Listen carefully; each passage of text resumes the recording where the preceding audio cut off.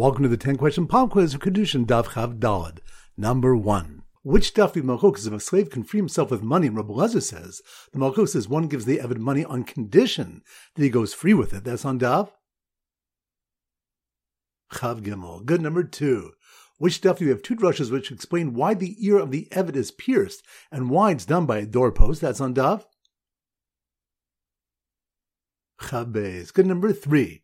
Which of the one is a malchok is whether one needs destructive intent to make the eved lose an iron tooth for the eved to gain his freedom. That's on daf Chav Daled. Good. Number 4.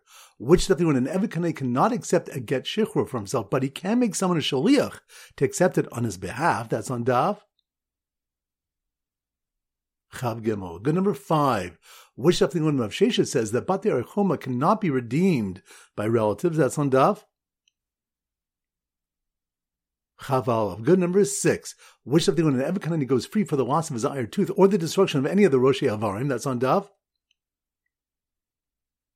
Chav Daled. Good. Number 7. Which daf do malchok is when an eved ivri can be sold twice? That's on daf Yud Ches. Good. Number 8. Which daf do have malchok regarding freeing an eved with money or a shtar? And the Rabban hold he can free himself with his personal money. That's on daf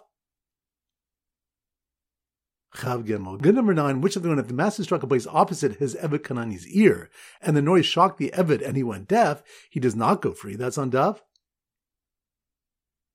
Chav Daled. Good. Number 10. Which of the when a master must provide his eved with food, drink, and sleep in the way the master is accustomed? That's on daf Chav Beis. Excellent. That concludes today's pop quiz. This is Rabbi Avram Goldhar from Zichru wishing you a great day and great learning.